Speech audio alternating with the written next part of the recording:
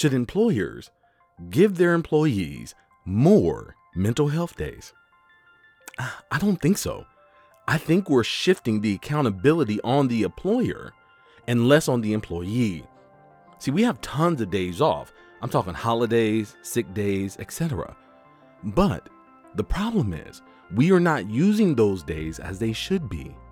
And that's why giving you more doesn't solve the problem.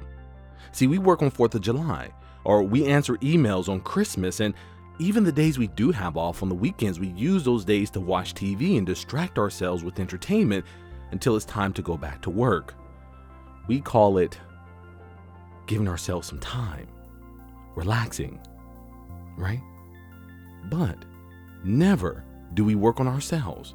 Never do we work on our passion projects. Never do we try to pursue our hobbies or spend time with loved ones. We are trying to, quote unquote, recover from a long week. And I think employees have their work schedules backwards.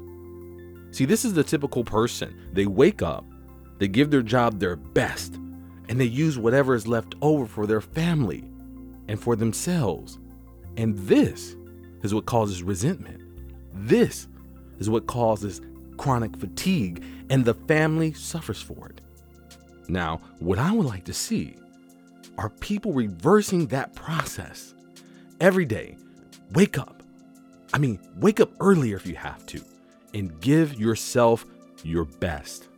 Give yourself your best thoughts. Give yourself your best energy. Give yourself your best intentions to be the person you want to be, and then let the world have what is left.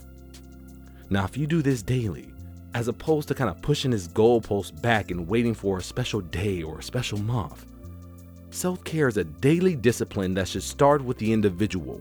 We cannot be available for the world if we ourselves are not taken care of. What is the point of giving another day if we're going to just treat it like another day off? But if we ourselves are healthier, happier, and more productive because we are in a good mental state of work, everyone wins.